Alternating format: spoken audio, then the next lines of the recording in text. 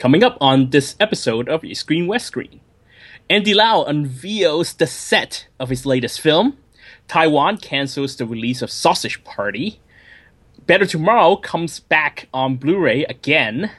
The Hong Kong Film Awards will be changing its voting system. The Cold War II box office records. And of course, we're going to be talking about the super sequel of the summer that doesn't have superheroes or aliens. That means it's Cold War II.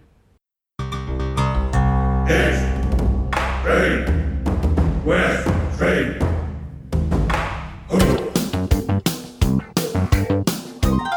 This is East Screen West Screen with Paul and Kevin, where if films were food, they'd be full of it.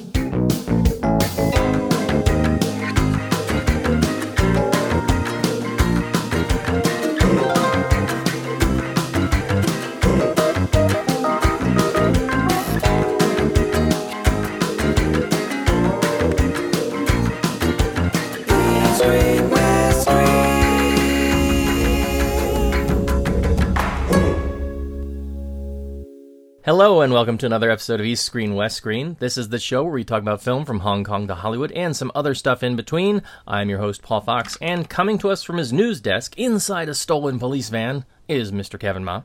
Well, or you could say coming from a cloud storage, Paul. Yes, the cloud storage. The ever cloud storage. Ubiquitous cloud storage. It's all around us, surrounding us. It binds us together, right? Like the Force. I thought you were talking about the ring, the One Ring. Oh, yeah, it's probably as evil as the One Ring, right? Making us commit foul acts because we think we're doing things in private. We think we're hidden, like the invisibility spell, right? So yes, it's been a while, about a week or so since we last talked. We talked about the Ivana and Alex Fong movie that's now a distant memory. So we're here to talk about one of the bigger films of the summer for Hong Kong, and that, of course, is Cold War II. I do just want to mention, if you've been by the website, you've probably seen a blog post that I made with some rather unfortunate news, we would say. I will be departing Hong Kong in a couple months after 16 years, and I won't get too much into the things going on to prompt this, but it's family related, and I'm very much a family first kind of person, so it is what it is, and it's going to happen. And a few months from now, you might be hearing me recording from sunny South Florida once again after all this time. But if you're interested to know more, do stop by the website, and I plan to sort of try and post a weekly blog about what we're going through with this process. There's a lot to it, a lot more to it than I thought. I thought it would just be a case of, all right, pack up and head them out. But no, it seems that when you live in a place for 16 years, things get much more intertwined and complicated. But I figured that by blogging about it, it would help me in a somewhat therapeutic manner to sort of work through it. So if you're interested to find out more about what's going on with that, do stop by the website. I've received a lot of support and messages from friends all throughout Hong Kong and other parts of the world. Listeners, too, have reached out. And I just want to say a big thanks to everybody for all of the support. It really means a lot. And thanks for supporting the show for all this time and sticking around and listening to us babble about films, because that's why we do this.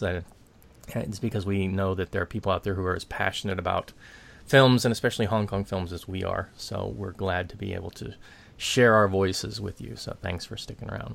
Of course, it's kind of a hidden blessing for Paul, because he no longer has to sit through the likes of Kidnap Ding Ding Dong.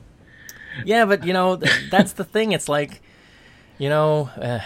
absence makes the heart grow fonder, and I just have a feeling that in, 3 or 4 months after the move, you'll be talking about some lame-o Wang Jing movie, and I'll just be like opining from the chair that I'm sitting in, right? Then I'm going to have to take a long absence away from Wang Jing movies. But no, for those people who are wondering about the fate of the show, just before we start recording, we were talking about ideas for the show after Paul makes his move. So we are going to try our best to continue the show, and thanks to Paul for at least, even considering continuing the show despite having to do all the difficult work. So thank him for that. And thanks for Kevin for sticking by me all these years and listening to me ramble my inanities about Hong Kong films, right? All right, well, let's talk about some news before we get into our film this week. We do have quite a few news stories, so let me throw the ball back over to Kevin at the news desk with this week's news.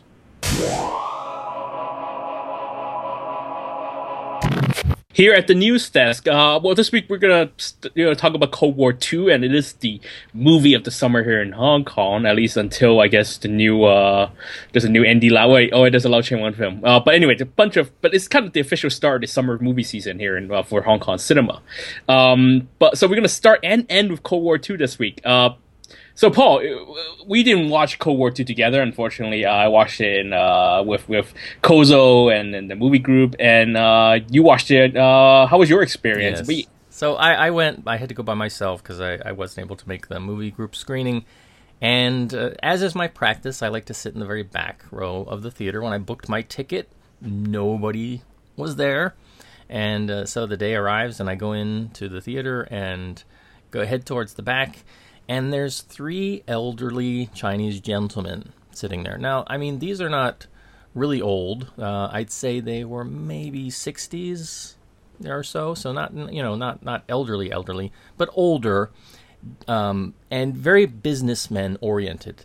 The guy who was sitting I was sitting on the aisle seat where I like to sit in case I have to get up and frequently go to the bathroom or something.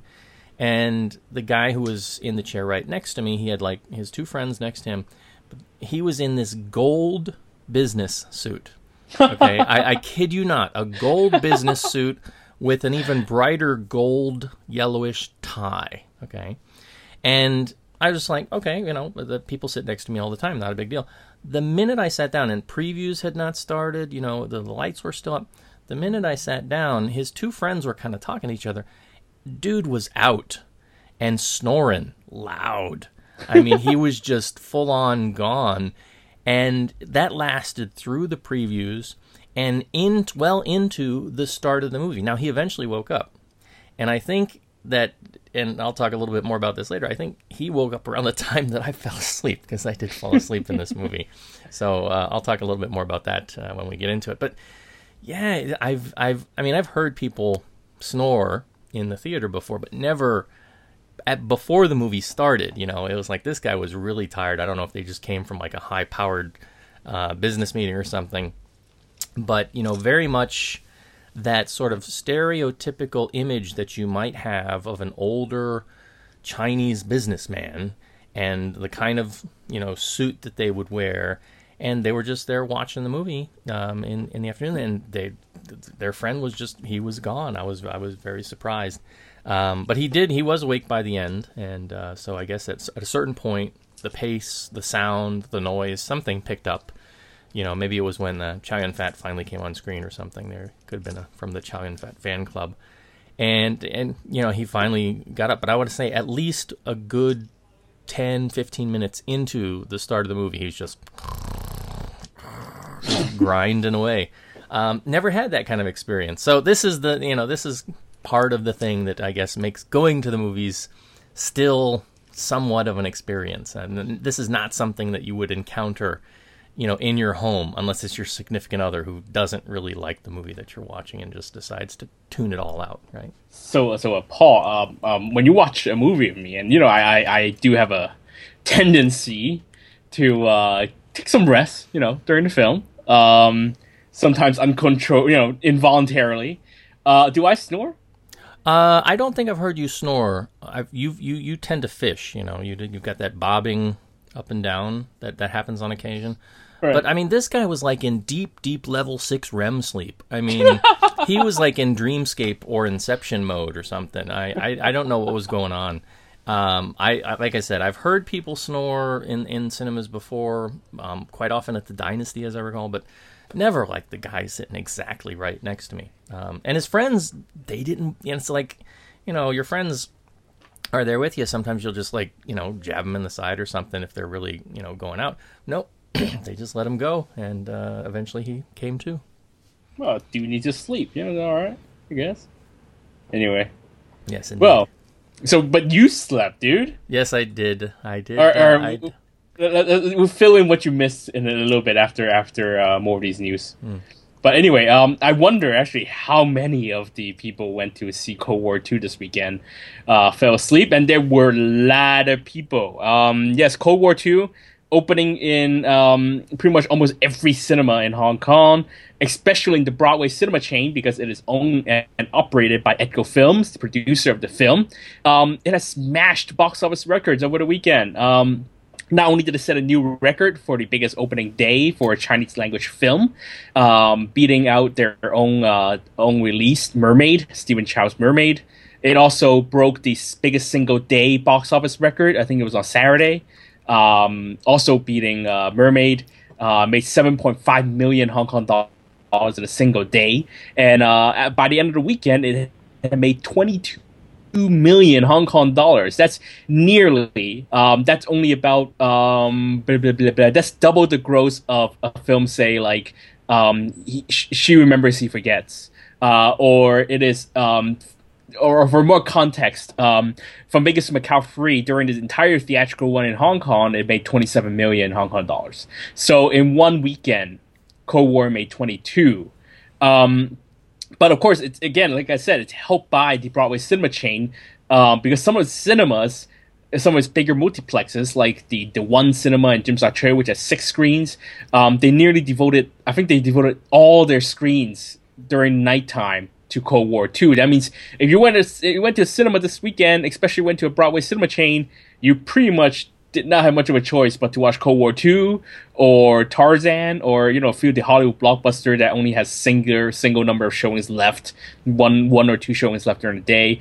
Otherwise, you're pretty much forced to see Aaron and Tony Leung duke it out on a big screen. So this kind of shows that to be a successful distributor in Hong Kong, you really have to own a cinema chain. Yeah, and multiple screenings too of both versions, right? I mean, there's a 3D version out there and a 2D version. And right, they're running them across multiple houses at somewhat compressed times. I mean, they're really they've really packed them in quite close together. Yeah, well, not actually. Fortunately, we didn't have many screens devoted to the 3D version. There was also IMAX 3D version, which I have no idea why. Look at the film's drone shot. They barely looked okay on the big medium-sized screen that I watched. Imagine watching that really crappy drone shot in IMAX 3D. I mean, the film does not call for this giant screen format.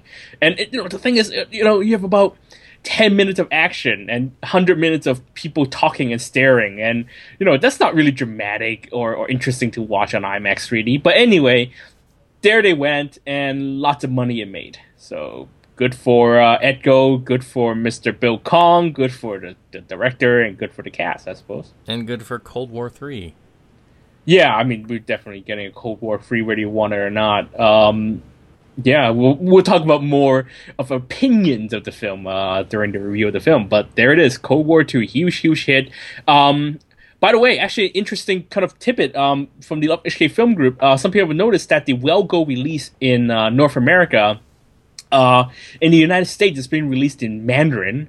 But yet in Canada, where a friend of the show, Sandy Leung, watched the film, he said he watched it in Cantonese. So very interesting release strategy over there in North America. And I guess a heads up for those of you in the States, in the US, trying to watch the film, remember that the theatrical release is in Mandarin. So if you do really want to hear Aaron and Tony and all the other Hong Kong stars, including the second and third tier TVB actors, duke it out in their original language, you might want to wait until DVD. Which is interesting too, because Aaron actually has a bit of English dialogue as well. Yes, and actually a lot of the Cantonese dialogue include abbreviations because they're talking in terms of a lot of job titles. They talk about CP as in Commission of the Police. They're talking about, clean team and lots of abbreviations. Again, abbreviations of job titles. And I doubt that they would carry those over in Mandarin because, I mean, people in China, they don't operate. The police don't operate with English job titles. So yeah, if you really want to get the original dialogue with the English and with all the pointless abbreviations and all the job titles, you're really should watch the Cantonese version. Yes, indeed. Well, let's move on from Cold War because we're going to be coming back to it, and let's talk about something that's really important for Hong Kong cinema, Andy Lau, right? Yes, a couple weeks ago, a couple episodes ago, we were talking about the new Andy Lau film, the Herman Yao film, Shockwave.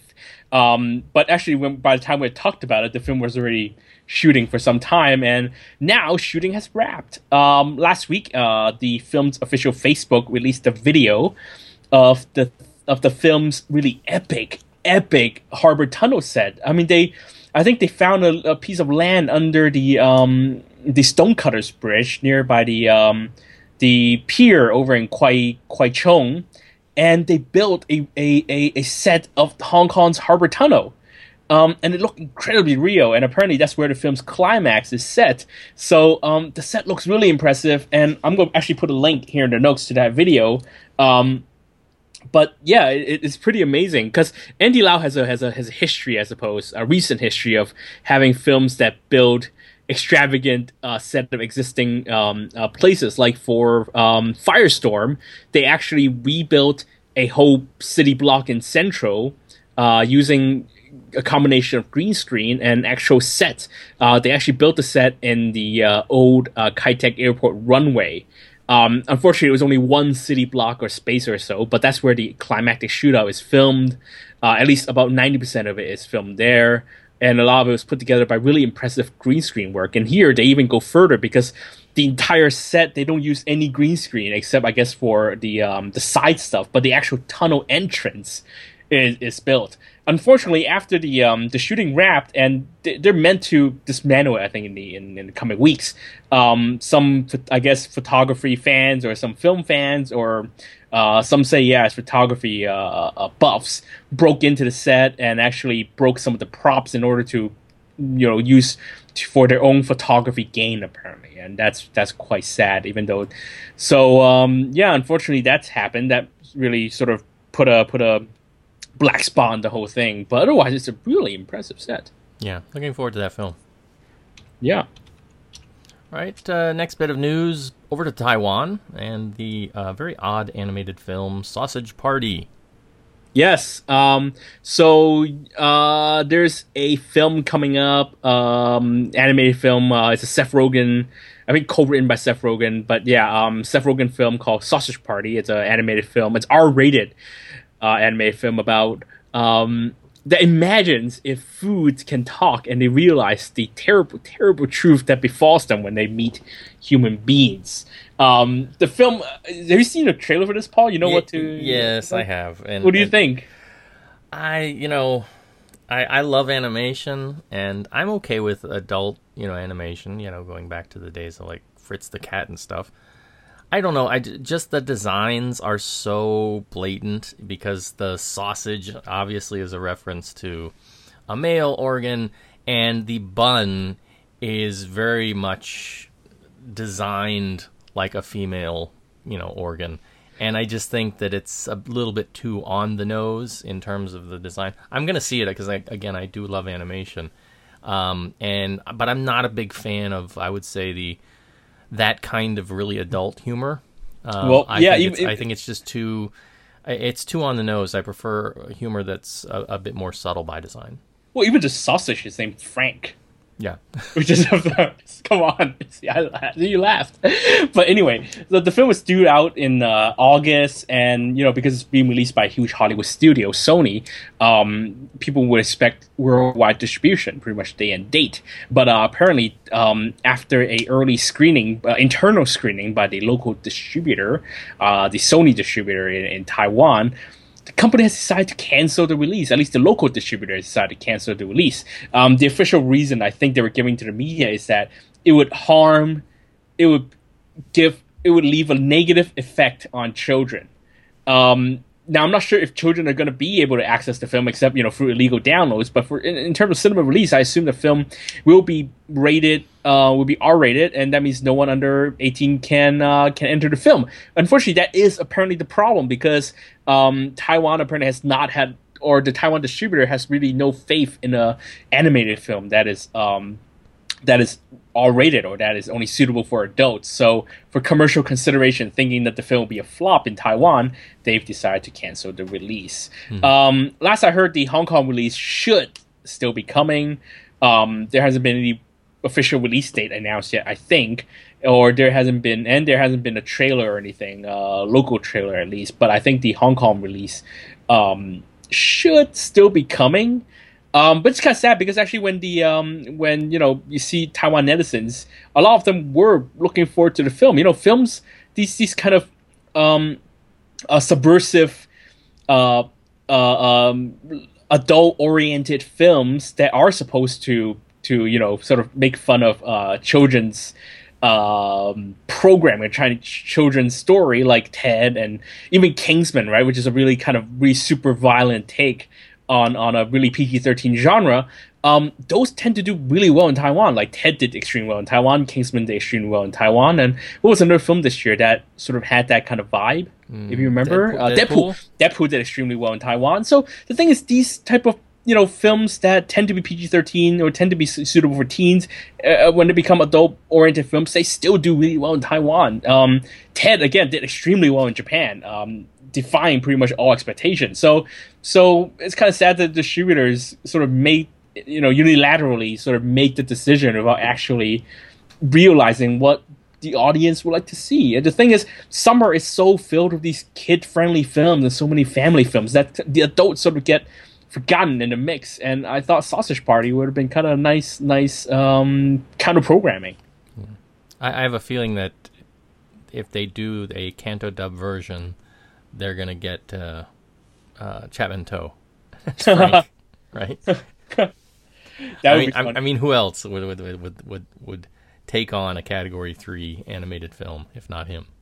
Well, the question is whether the local distributor would let go all out on the actual the swearing aspect, and I doubt they would, just because generally for decency purpose, I guess. But if they do decide to make it into like an all Category 3, yes, I think Chapman Toe will be pretty high on that list. Yeah. Well, we can just hope that it eventually gets to us sooner rather than later. Yeah, I actually look forward to it, really. Anyway, okay, so next piece of news. So if you've surfed the internet, your e-shopping sites lately, you're hunting for Asian films, you might notice that there is a new remastered A Better Tomorrow Blu-ray coming out, and there's a second Blu-ray release of the film. And I'm here to clear things up. I haven't actually seen the Blu-ray yet because I haven't bought it yet. But first of all, I've heard of a couple of issues that people might be confused by, or that's made people reluctant to buy it. First of all, on the box, there's something that says Ultra HD 4K, right? And people might think that, oh my god, it's an Ultra HD 4K Blu-ray. I mean, how am I going to watch it? First of all, don't worry.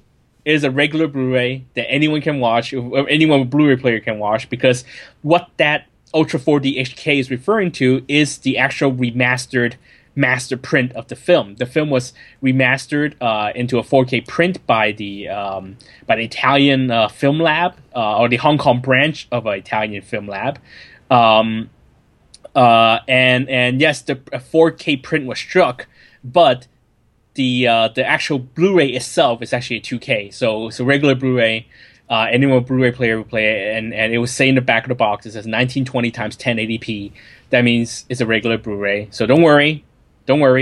And again, in that vein, don't worry, it is not the Fortune Star quote-unquote remaster, because they didn't remaster the damn movie. They just upscaled it to Blu-ray, or to 2K. Or to HD. I can assure you that this film came from an actual remastered HD, Ultra HD source. That means the Blu-ray will look like I wouldn't say it's crisp because the film is like 30 years old, but it's going to be a clean remaster print. So if you're looking for, I think, what would be considered definitive release of A Better Tomorrow so far, barring any Master of Cinema or Criterion release, this is the one to get. Do we know anything about the audio?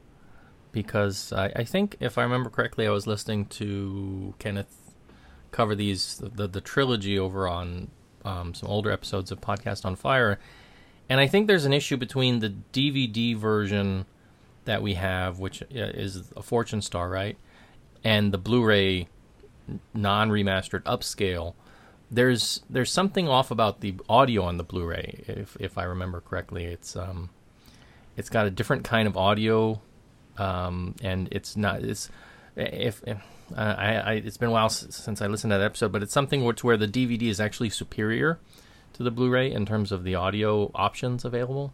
I've heard something like that. The thing is, the film was shot in mono, right? I mean, Dolby Surround wasn't invented by the mid '80s yet. I think stereo. I think films weren't really in stereo in maybe at best they're in stereo in Hong Kong, right? So they didn't have the sophisticated like 5.1 or 7.1 or 11.1 mixes that we hear now. But yet, I guess to meet some kind of specification or to kind of impress these audiophiles or the home theater guys, they had to make surround mixes. And I've heard that the previous Blu-ray release by Fortune Star, distributed by Cameron Ronson, I think. But anyway, most important thing, that print came from Fortune Star.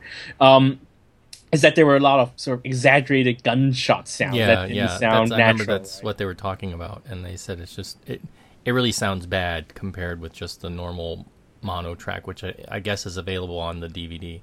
Yeah, I'm actually very worried that because the new mix is again something like HD 7.1, whatever the hell. I'm a bit worried myself, and I have no idea what the mix is going to sound like. I hope it's going to sound better.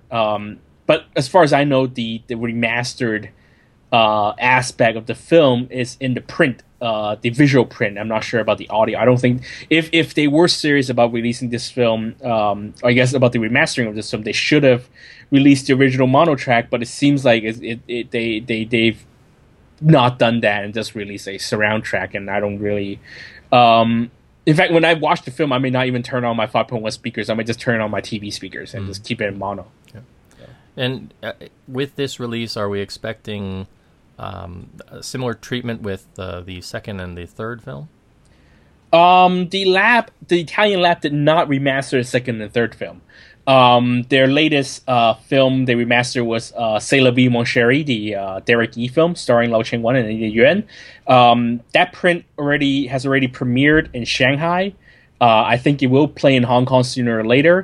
And I wouldn't be surprised if that's the next Blu-ray release we get. Okay, that's too bad. I'm a big fan of the third film out of the series. Well, I think because it's got Anita in it more than anything else. The thing is with the since actually John Woo supervised the remaster of the first film, and I think the lab sort of wants filmmakers' participation in this, and I wouldn't be surprised. Well, first of all, John Woo is not going to supervise the remaster of a third film because it's not his film. Right.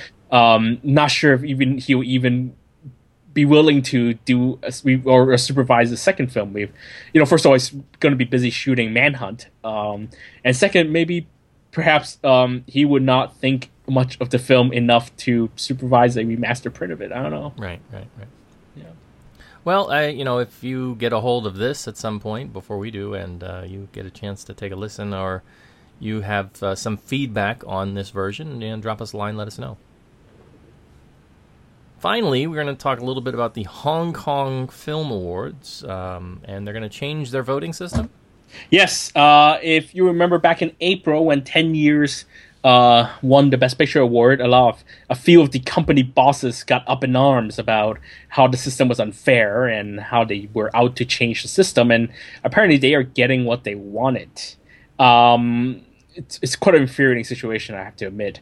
So the Hong Kong Film Awards Committee met recently, I think this week, and after some very intense debate, essentially the representative of the few big studios or few big film companies have pretty much demanded that the voting system, especially the second round voting system, to be changed. At the moment, this is going to sound a little bit complicated, so bear with me, okay? Second round election. So there are two rounds of voting in the Hong Kong Film Awards.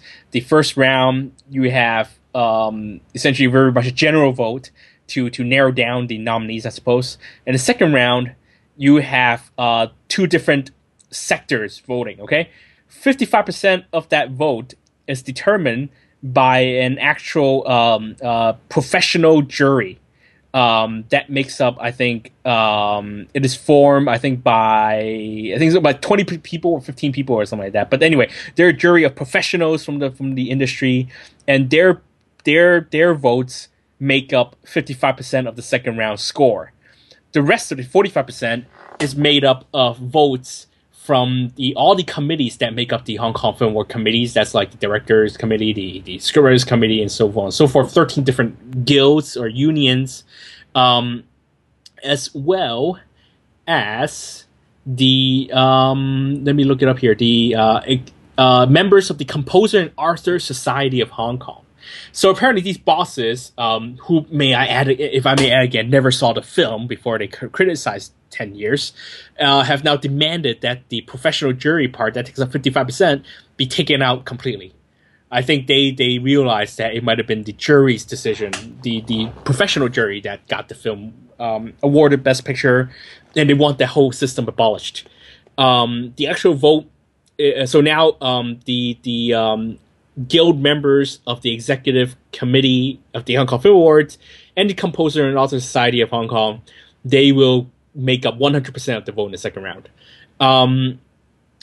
This apparent decision will come to a vote next week, and if they do get what they want, I think films of commercial nature, like say films produced by one of those businessmen who criticized decisions, such as A Man Free or what was the Media Asia film, I suppose, the one that Peter Lam didn't get, whatever, Media Asia didn't win, they will have a better chance of winning because certain vested interests and whatever, and it's going to limit the scope of the actual awards, because you have people who may not be experienced in the field, let's say the professional jury members, and it might have a smaller representation. I'm not sure, but it's kind of infuriating because these were all, it's clear that what drove them, essentially kind of a case of sour grapes, right?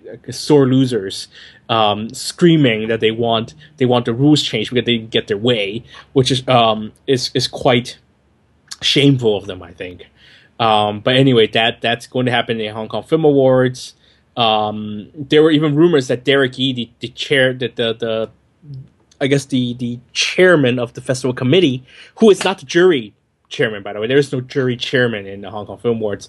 He's just the chairman the organizer of the award, was actually called to the China liaison office in Hong Kong to explain the winning of 10 years. And it's kind of getting scary out here, I think, the way that you have these politically motivated decisions, or these politically motivated criticism going on in the arts. It's kind of worrisome. I mean, do you think this is going to seriously impact the future awards? Yet to see, but I think there's a certain... I'm not sure how this is going to affect the nominating process, but it's almost certain that this is going to discourage people from voting for... I'm guessing what happened was that the people who complained, they figured out that it was the professional jury who drove the 10 years to victory, and that I guess the 45% of jury went for more commercial films. But the thing is, it's quite unfair because when Cold War won, no one said anything about changing the system, right? When the ex-head of ICAC, won the Best New Actor award, and everyone went WTF, no one said let's change the system. But when a film that gets them, in trouble with China, then suddenly, oh my God, we gotta change the award, it's unfair. Please, there have been plenty of winners who did not deserve a Hong Kong Film Award before anyone screamed, let's change the system. It's quite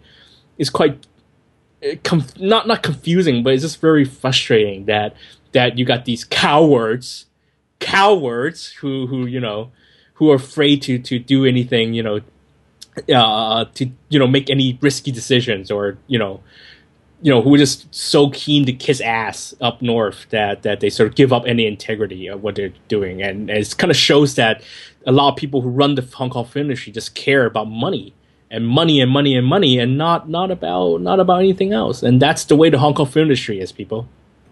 Yeah, it's they know where their bread is buttered, as we've said before, and I guess if that's where their paychecks are coming from, and future projects, future movies, then they don't want to rock the boat.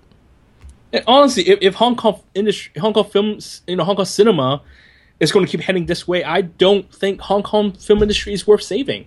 Fine, go ahead, get absorbed in the Chinese film industry. I don't, if you guys are so willing to just think about money and not just think about heritage, cultural heritage, or creative freedom or whatever, you don't care anything else other than money, then fine, let Hong Kong cinema die because it doesn't deserve to live with people like that running it. All right, we will get down off our soapbox, take a short musical break, and we'll come back to talk about Cold War II.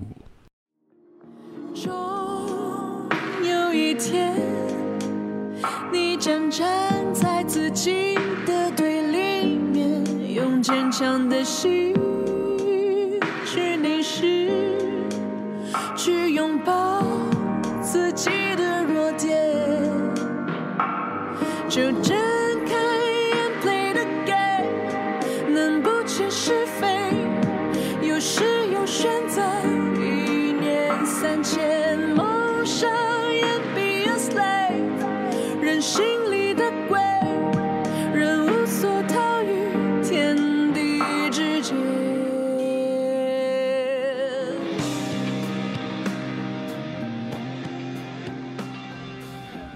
And welcome back. Our film this week, the big summer sequel for Hong Kong cinema, that is Cold War II. It's coming from director Long Min Leung and Sunny Luk, starring big cast, big names, Aaron Kwok, Tony Leung returning to reprise their roles with the addition of Chow Yun-fat this time in rather than Andy Lau, who had a small cameo from the first film. Much of the original cast is here too, and we'll get to some of the more notable appearances in turn. The story, picking up after the first film, new police commissioner Sean Lau, played by Aaron Kwok, finds himself at the heart of a conspiracy to remove him from office. Behind the scheme is apparently the incarcerated Joe Lee, son of the former police commissioner M.B. Lee, played by Tony Leung Ka-fai. Complicating matters further is that the investigation by a legislator, Oswald Khan, played by Chow Yun-fat, into the abuse of power by Sean Lau leads his investigations to an even deeper conspiracy than anyone could have guessed. So, cards on the table, as I said, I did fall asleep through part of this movie. I think I got to, I want to say around the 45-minute mark, and I slipped away for a period, and I came back around the time of the big tunnel fight sequence. Oh my god, you missed the dumbest part of the whole plot. Did I? Yes. So, yeah, I know I missed something, so I do apologize, because I am not one to normally slip off in a film, and maybe it was the cadence of the guy next to me, as maybe he just got me started, I just kind of, fell into rhythm, or something. I don't know. This movie just kind of bored me in that first 45 minutes, even though it is kind of pretty much picking up from the events of the first film. There's an initial little bit of action in the beginning with kind of an escape, and then it gets into some long sequences of reintroducing characters and throwing up title after title after title. I almost thought this was like an old Shaw Brothers movie from the 70s, except in those movies it would give you the actual name of the actor, to say so-and-so playing as so-and-so, right? But here it's just like the name of the character with some, long commissioner, sub-commissioner, superintendent for the ICNC, what's it's not, or something.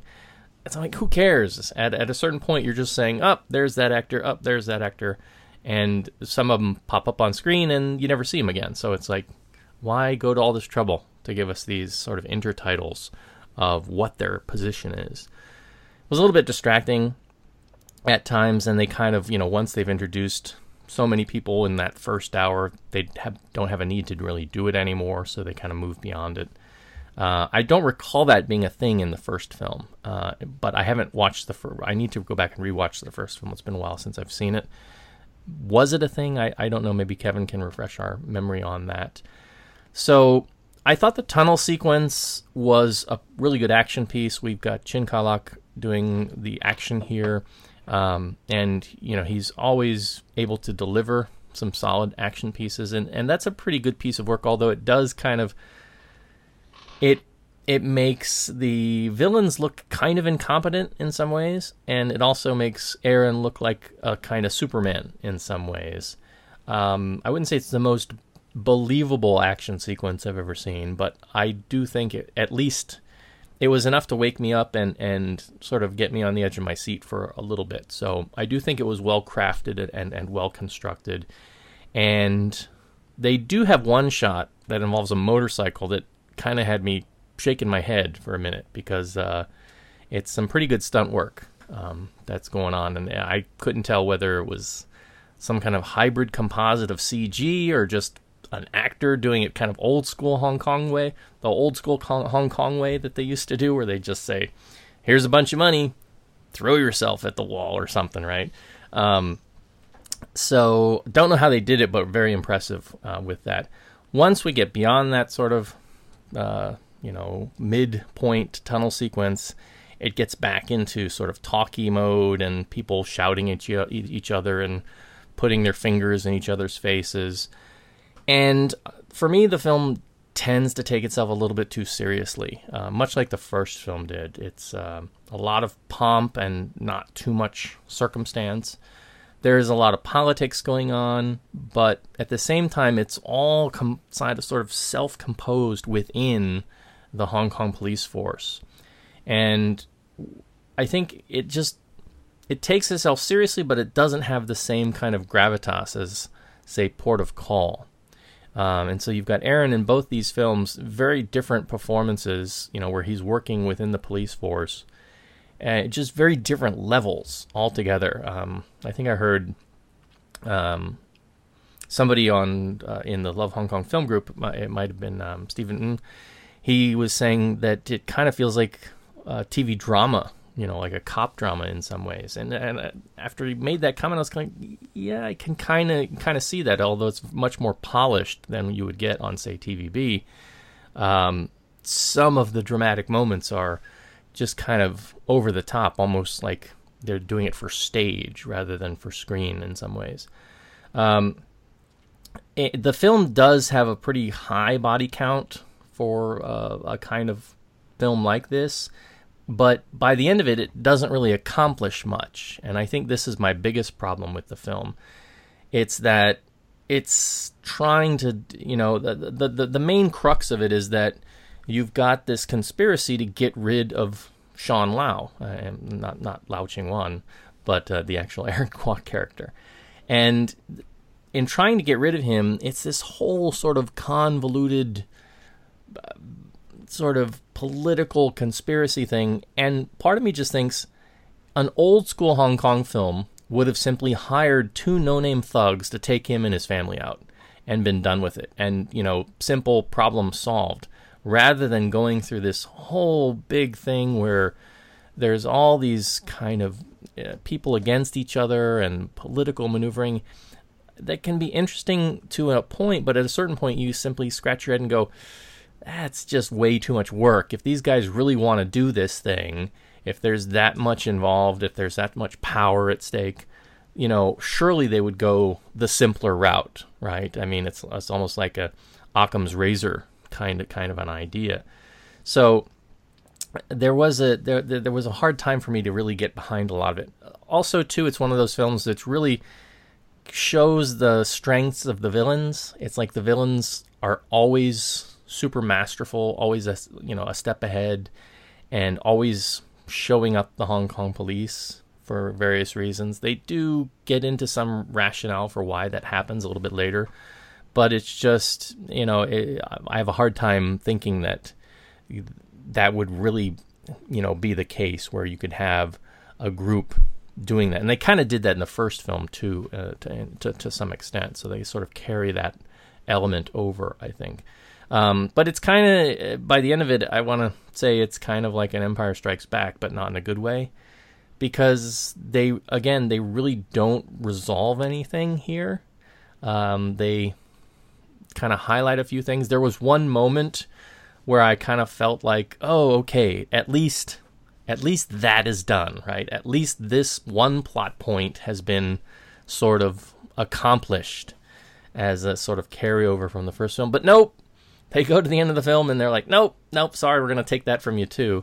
So I don't want to spoil it here, but once you see the film, you'll get my meaning very, very clearly.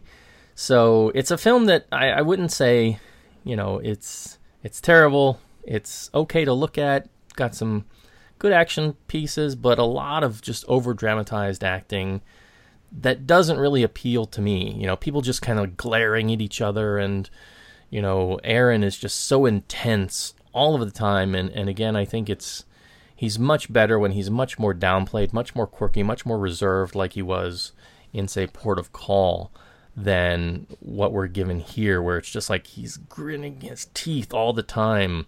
And he's just, it's almost like he's trying to play Superman, and he's trying to burn you with his X-ray, his heat vision or something. And it's just not coming out. So I was actually most interested of the characters they showed us with Chow Yun-fat, who's actually not in the movie all that much. Based on the trailer, you'd think he has a considerable amount of screen time. He gets more screen time than Andy Lau did, who basically just had one very short scene. But still, it's not a lot of screen time. And he has a interesting relationship with the Janice Mann character, and I actually found their relationship to be much more interesting than anything else that was going on. I wanted more of their sort of story. I wanted to see them more on screen together. I could have had, maybe a whole movie just about them, doing stuff and fighting crime and solving cases and stuff. I don't know. I just found their chemistry a lot more interesting than a lot of what they ended up giving me on screen. So yeah, it's again a film to see. I don't want to be too hard on it because again, I did miss part of it. So I won't say don't see it. It is one of the bigger productions of the year. It's making lots of money. So it's definitely something that you'll probably want to pick up when it comes your way, but maybe you don't need to be too desperate to see it. So, Kevin, the ball is over to you. I just took a long breath so I can, sigh. No, I got a couple. The thing is, the movie. Have you seen the? There's a Hong Kong honest trailer for this film, huh? No, I have not. Is there? There is, yeah. There's a. Is actually from the Honest guys or from a different? No, group? not from those guys. There's Okay.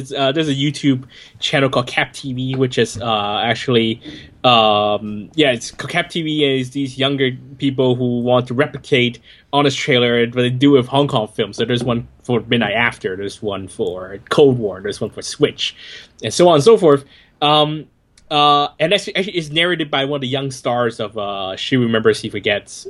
So Yao Hock-seo. So and when he does, so that's why he did one for He Remembers She Remembers, He Forgets. That's just funny. But anyway, yes, the Honest Trailer for the first film actually nails the criticism of the first film quite well, because like the whole conspiracy is dumb because it's actually quite a stupid plot. You think about the whole idea behind it.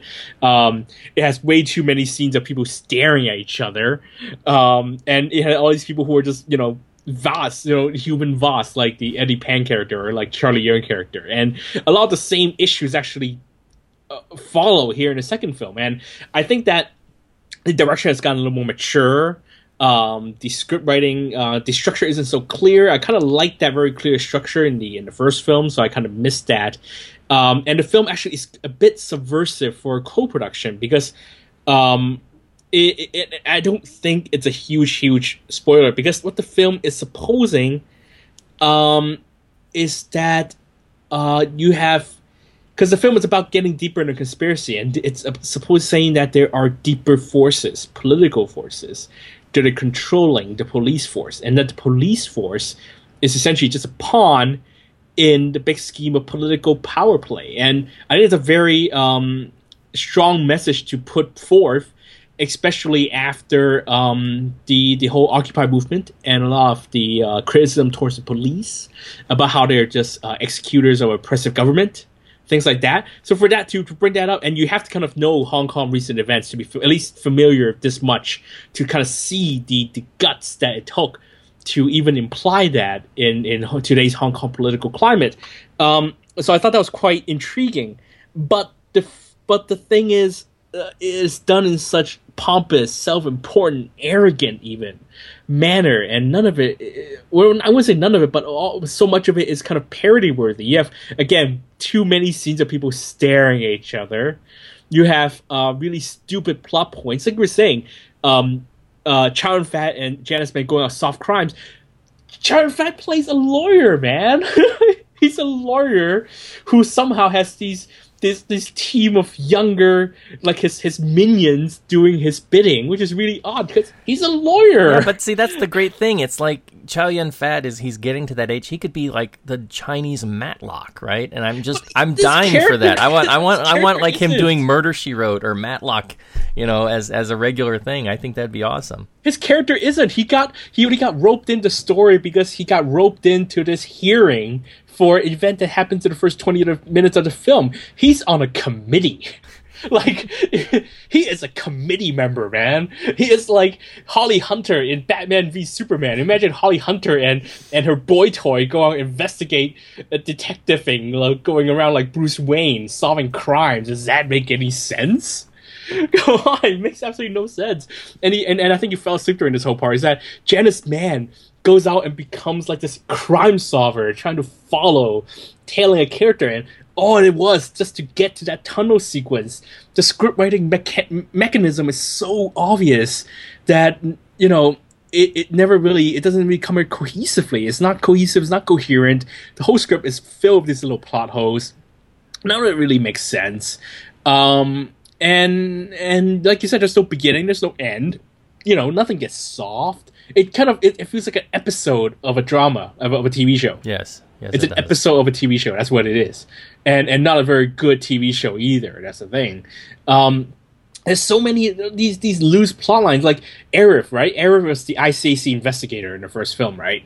Here is still an ICAC investigator, except he spends the entire time going around and working for Aaron.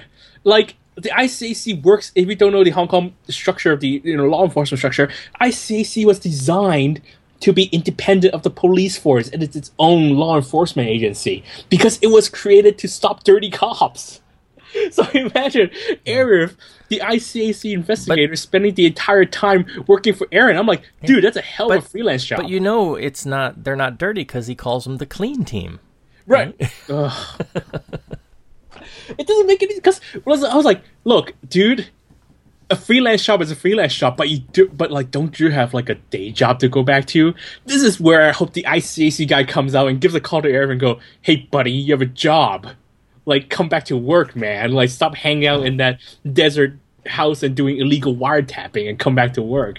Like, it just doesn't make, for a film that is so obsessive about job titles and protocols and government protocol and police protocol, it completely breaks all of those protocols in like the worst, dumbest ways. And in that way, the self-important it makes it even worse.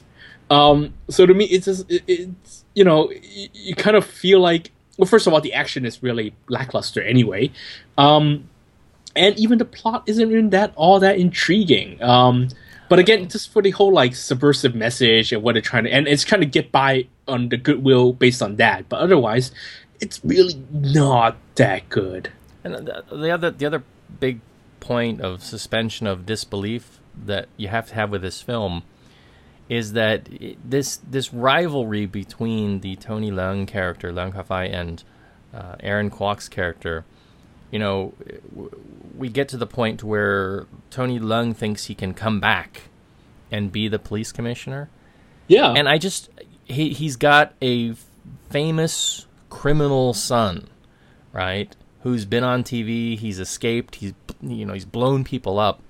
I don't see any way that he would be allowed to come back and serve as police commissioner. I mean, I know I've heard stories of students and people I know who've applied to the police force who get rejected because they have an uncle, right, who has a criminal record, and they won't take them just because of that, distant association. So I just was like, dude, you've got a criminal terrorist son. There's no way you're going to get your job back. I mean, it's beyond the realm of possibility. Well, that was one of the biggest plot holes in the first film. Remember, it was Eddie Pang, Tony Leung's character's son, who gets kidnapped, and yet he gets to run the operation to rescue him. Yeah. So, none of these make sense in the first to begin with. It does require, again, the overlooking of quite a bit to get into it. But I would still say that there's some entertainment value to be had in a few places. Oh, the film is entertaining in a way that watching a terrible movie and picking on it constantly for 110 minutes keeps you entertained, and in that way it entertained me, I suppose. There you have it. And stay tuned for Cold War III coming sometime in the next few years, I guess. Probably sooner rather than later, since this is turning out to be a bigger box office success than the first one, I think, right? Right, but I am going to gloat that I did not fall asleep at this film, Paul. Yes.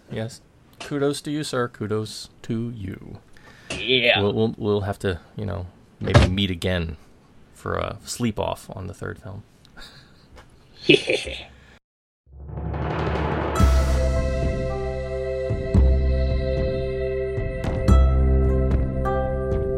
You're listening to the East Screen West Screen podcast. Visit Kongcast.com for more.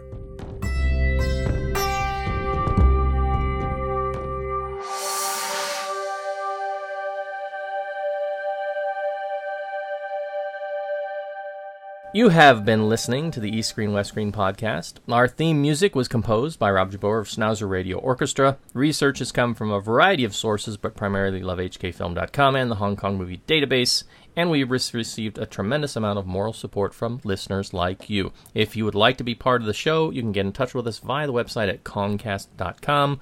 You can follow us on Twitter, twitter.com/kongcast. You can email us, eastscreen@gmail.com. Ask us a question. Tell us, something you liked, something you didn't like. We'd be happy to hear from you. You can also catch us on Facebook. That is East S, West S. And we usually post some info there when a show gets released, and sometimes some trailers for things that are upcoming that we're going to be talking about in future shows. I do urge you to follow Kevin and all he's doing on his various channels. So Kevin, where can they find more about you? Hey, you can read my work on Discovery Magazine and the Silk Road Magazine on Cathay Pacific Airways and Dragonair or Cathay Dragon. This month, I have an article on Barbershop and The Kid from Big Apple, as well as an article on The Lobster. Also, you can get the magazine. If you're not flying, you can get the magazine on the iPad App Store, and only on the iPad, unfortunately. You can also follow me on Twitter. I'm at The Golden Rock. That's one word, at The Golden Rock. Or you can email me at thegoldenrock@gmail.com. I'm also working on some movie reviews for lovehkfilm.com. Hopefully, when Kozo does return, and when he gets over the Warriors losing the championship, and he does return, apparently they will be uploaded. And that includes Cold War II. I will be writing a review of Cold War II. So, look forward to those. All right, excellent. Our next show will be episode 197, and we should be looking at the new Johnny To film 3, which is due out this week, right? Yep, this week. So all of that and more on our next show. Until then, this is the East Screen West Screen podcast saying, if you're going to snore during the movie, you ought to bring your CPAP machine. And we'll see you next time. See you next time, everybody.